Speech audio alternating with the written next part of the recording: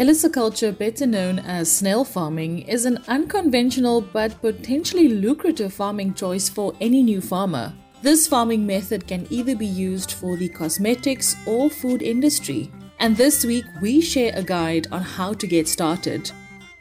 We connect with farmer and researcher Luke Metlekamp, who introduces us to Yebo Farmer, a new ag tech platform offering small farmers across Mzansi specialized advisory services covering all aspects of their farming businesses.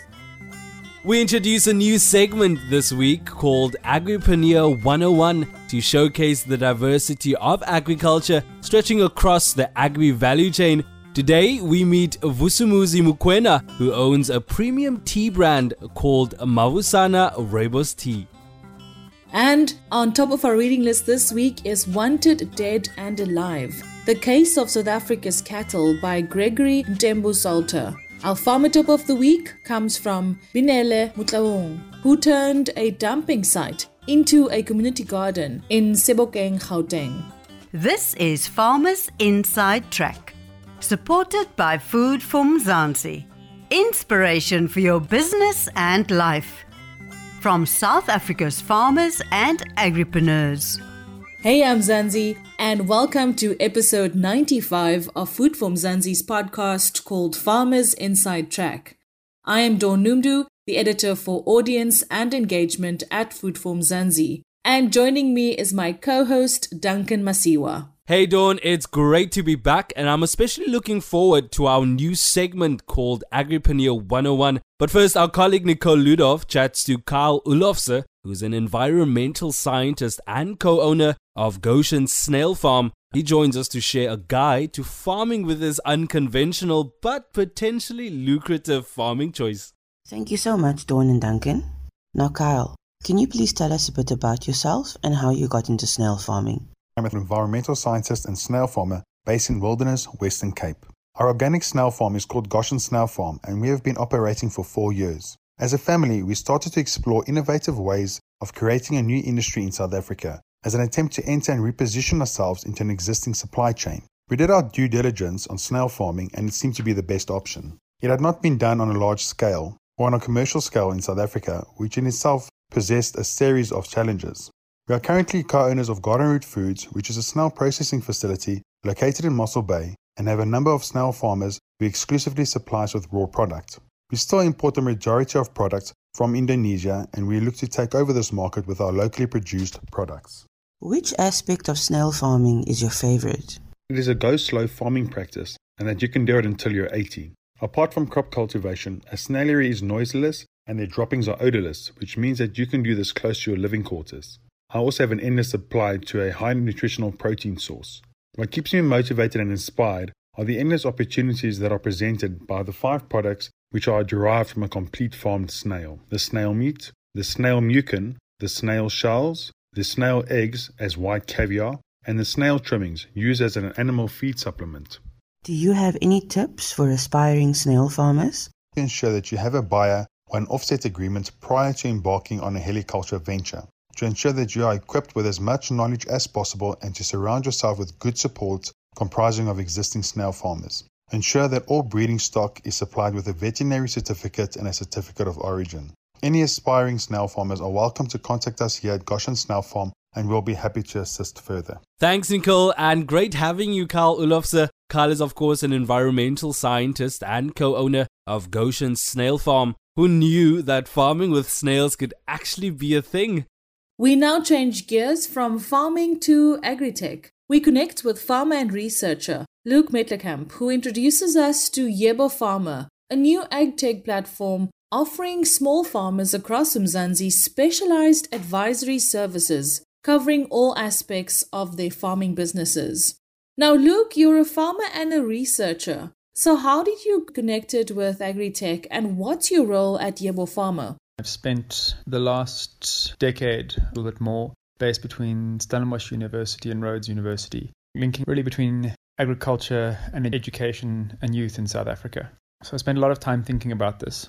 But I think more importantly in relation to Yebo Farmer is also that for the last 3 years, I've been in the process myself of setting up a small new farm about 2.5 hours north of Cape Town. So I think in terms of my work and energy, really putting a lot of focus into the practical work and process of actually setting up my own farm and really having a passion for agriculture and the land and food in South Africa. So I think there's a lot of sides, but really linking between production, education, and research, thinking a lot about localized food systems, thinking a lot about what it means to create exciting, energized livelihoods in the agricultural sector, and really wanting to roll my sleeves up and get stuck in myself.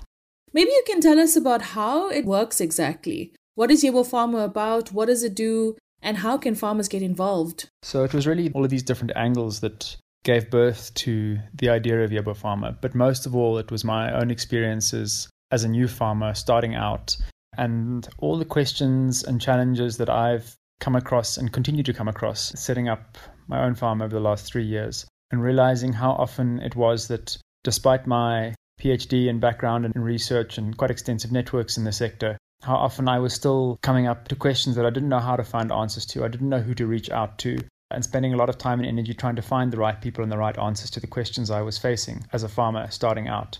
And I think what I wanted to do with Yebo Farmer was really take that experience and design something that would have answered a lot of the questions I was facing and continue to face. In many ways, it was my own journey that gave birth to this. But I think it was also a lot of thinking about how we as South Africans do agriculture and agricultural extension better, and really wanting to see, I think, a vibrant local food system thrive in South Africa. I think it's a way that we can really create a lot of really energetic and meaningful livelihoods for a lot of South Africans, at the same time making our country healthier and happier. And this idea of being connected to the land, the idea of feeding people, and the idea of running one's own business and working outdoors is just incredibly exciting and inspiring to me. And I think farmers, particularly those who are smaller, starting out, not having long family histories and things behind them in agriculture, we need to think about how we support them better and how we bring all the knowledge and expertise we can and put it at their disposal to make a real success.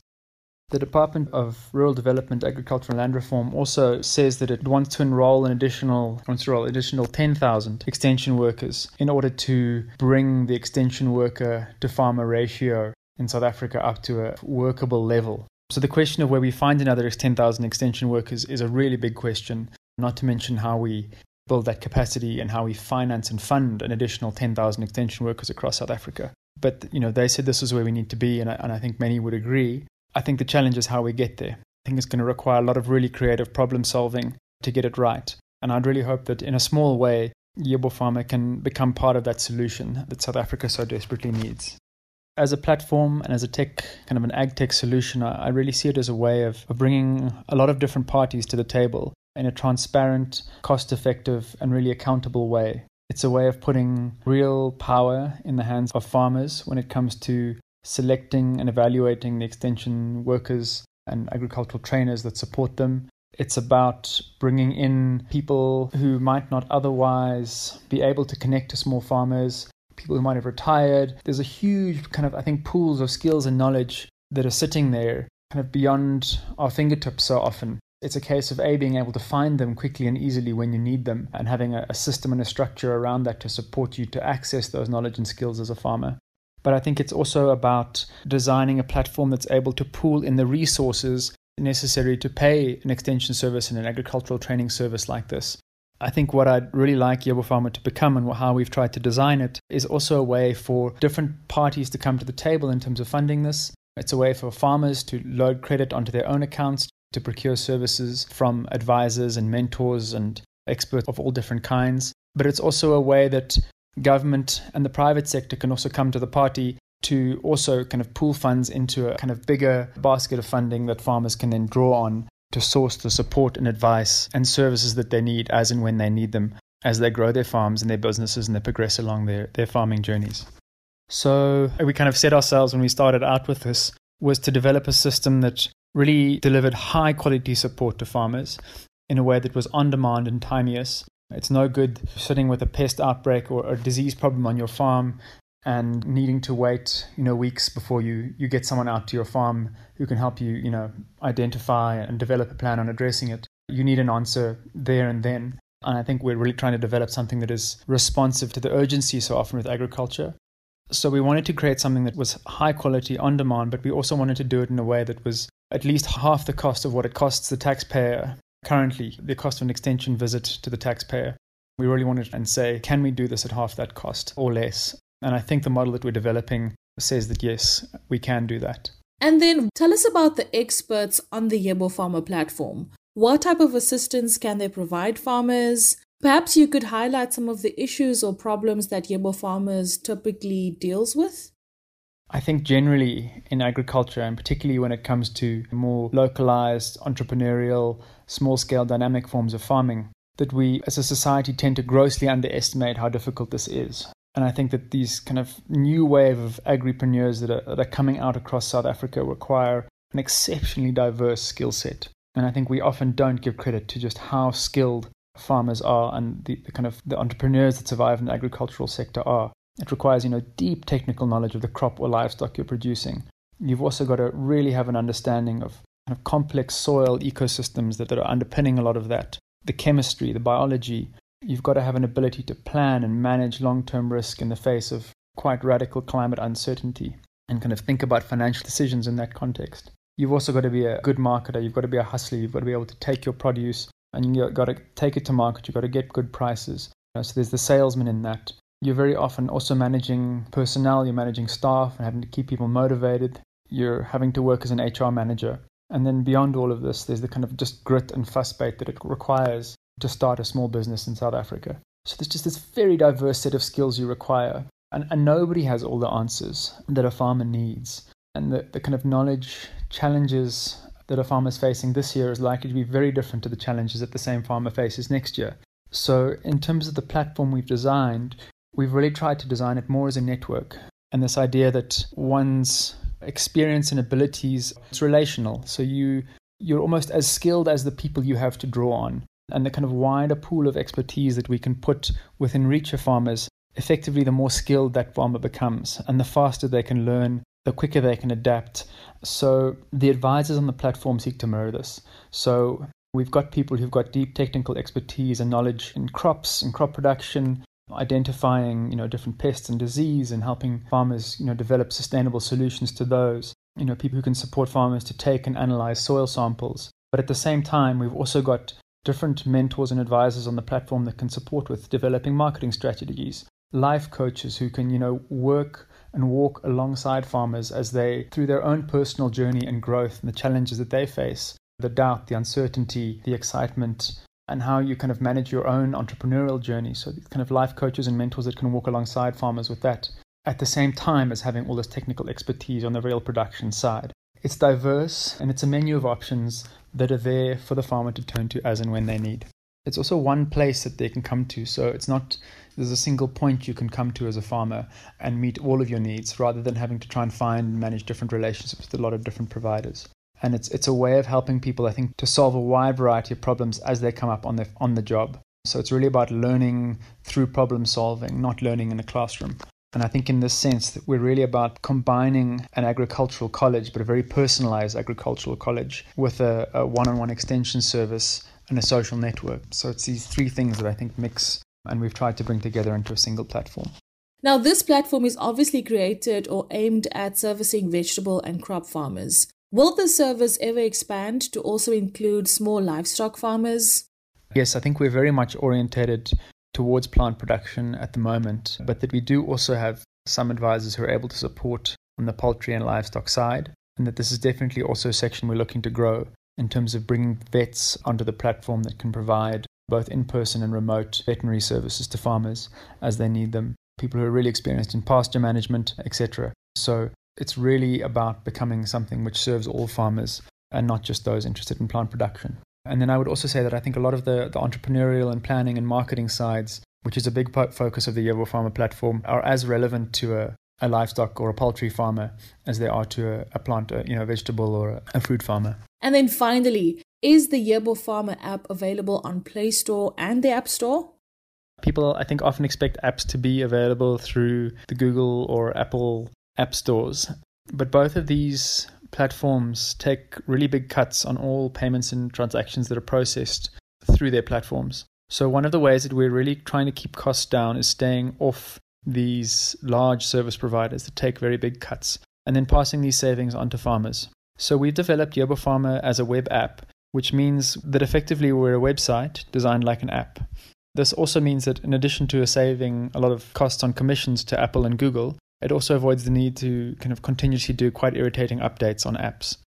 Go to the website, which you can find at www.yebofarmer.app, and open the website and then follow the prompts to save the link to your mobile phone desktop. This will then show up just like all your other apps do, and you're good to go. Life in South Africa can be a lot. I mean, scroll through Twitter for a minute and tell me I'm wrong. Thank God for South Africans though, right? We're inspiring, and even on the bad days, we fight back with a smile.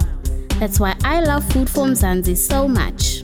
They're not ashamed to celebrate the ordinary unsung heroes who work every day to put food on our nation's tables. Go to foodformzansi.co.za and never miss an inspiring story.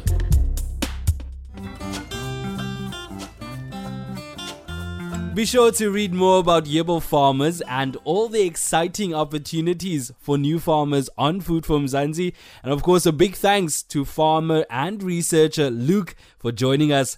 We now introduce a new segment this week called Agripreneur 101 to showcase the diversity of agriculture stretching across the agri-value chain. Now today we meet Vusumuzi Mukwena, who owns a premium tea brand called Mavusana Rooibos Tea. Now, Vusumuzi, can you please tell us about yourself and what it is about being an entrepreneur in the tea business that you enjoy the most? I was born and raised here in Kayamandi. That's where I spent all my life, in Stellenbosch. I've been here for as long as I can remember. And then I grew up here. I studied here. I did everything here. I'm currently based in Stellenbosch, and the tea business that I enjoy the most is how I actually interact with my people, the people who are on the ground. That's the most exciting part for me. So how did you get involved with Cape Natural Tea, and what is it that you look for when you select the tea for your brand? I was doing a research of different teas. It was just a task. And then I did this research, and then I got to identify that, wait, there is a premium rooibos, and which is made from a certain fynbos rooibos plant, and it got certain sticks, it got certain wood in it. By wood, I mean the blocks in the tea bag. And I just fell in love with its aroma, with its strongness, with its unique taste in the mouth, the benefits of a premium rooibos. So after tasting quite a few of them, I decided that, hey, this is what I want for my own brand. And then it came to life. They just simply went through their production processes, and it's usually a rooibos that they export to Japan. So they decided, okay, we'll give you a certain part of it. And that's how Mavusana Premium Rooibos was born. What are your 5 tips or pieces of advice for someone who may want to start their own tea brand? Firstly, know your tea. You must know your tea. That's given. Secondly, understand the market of your brand, which is tea at this level. You must understand the market in which you are giving the people your tea to. So I give my premium rooibos to the average low-income South Africans, and I'm giving them at an affordable price, but a very premium product. So understanding your market is the key. And then the third one is marketing. Irregardless of how healthy your tea can be or how fruitful it can be, you need to be able to market it. It needs to be there. The fourth one, sales. Marketing something doesn't mean selling something. Be able to push the sales. This applies not only to people who want to open their tea, but to every entrepreneur out there. Be able to make a sale. Sales matter. Sales sustain your business. And then the last one, enjoy it. If you're going to get into the tea industry, be able to enjoy your tea, because you will always have to encounter the people's taste buds, people's preferences. So if you don't enjoy the whole process, you won't be in a good space. If someone comes with different flavors, be like, yo, I'm game. It's like being a fan of football. Whatever team is playing, you watch instead of just watching your own team. So with tea, it should be the same thing. Like, enjoy it. Like, be the person who's always up and ready to just enjoy this premium tea or whatever tea you've developed, just so it can sustain you. Thanks, Duncan. And I must be honest, I'm not a tea person, but Vusumzu Mokoena from Vususana Rooibos Tea's enthusiasm definitely piques my interest, and it's just always great to support and buy local.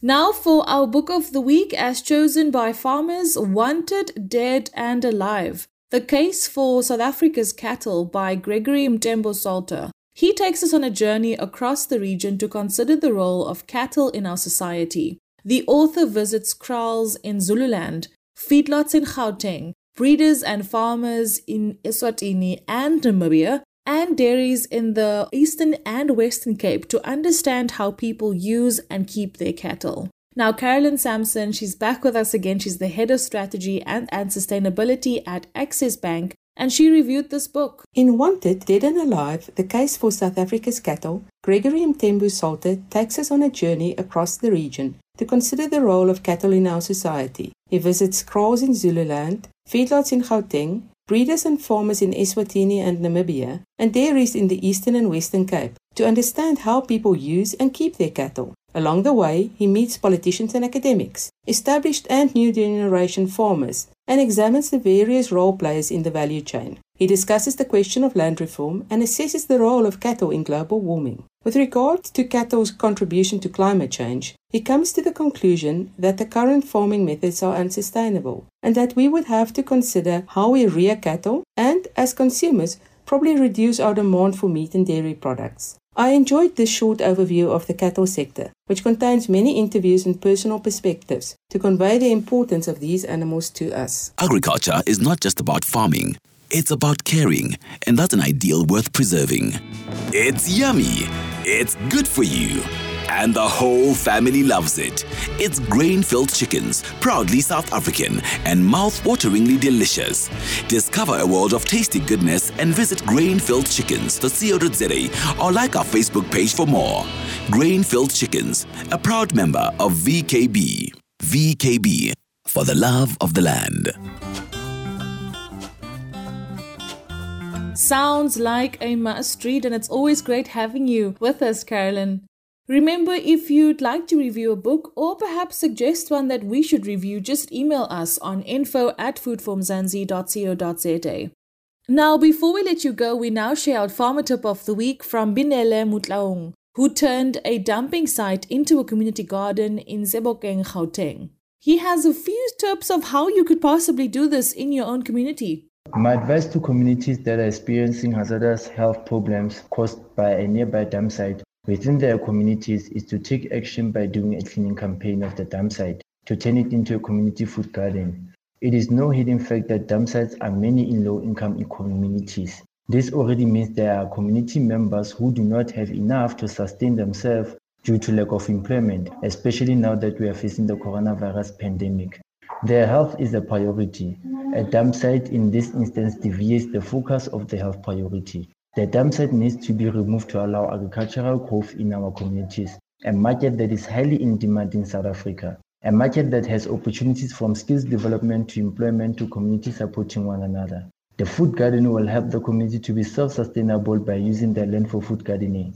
A food garden that can help feeding scheme initiatives to grow and assist beneficiaries who are from child-headed families. This will deprive hunger of being one of the causes of our socio-economic issues. This will eliminate poverty by broadening the community option to allow and produce better choices by giving relevant information. This will develop the community to grow in agricultural works to produce commercial farming. That will be one of the initiatives that will contribute to fighting unemployment. This will only be possible through the unity and strength of the community.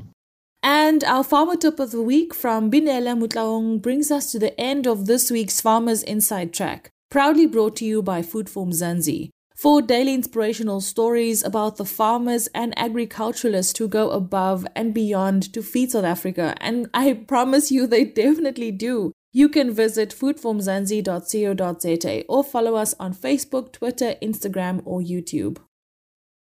And remember, if you love the podcast, please rate it and share it with your friends, family members, and fellow farmers. And also remember that the Farmers Inside Track is available for free on YouTube, Spotify, Apple Podcasts, and Google Podcasts. And of course, also on foodformzansi.co.za. But from me, Duncan Masiwa, Dawn Numdu, Nicole Ludov, Caroline Sampson, and our producer, Megan van der Vent, and the rest of Team Food from Mzansi, have a great week.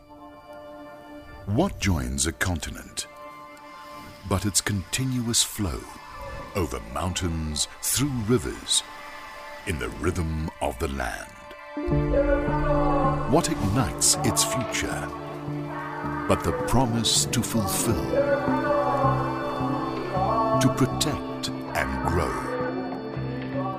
the very life of tomorrow?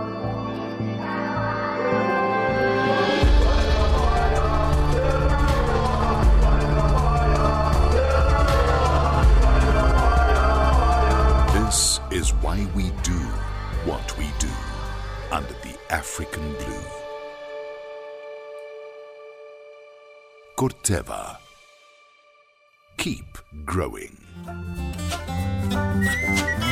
You've been listening to the Farmers Inside Track podcast, supported by Food for Mzansi. For more information, find us on www.farmersinsidetrack.co.za.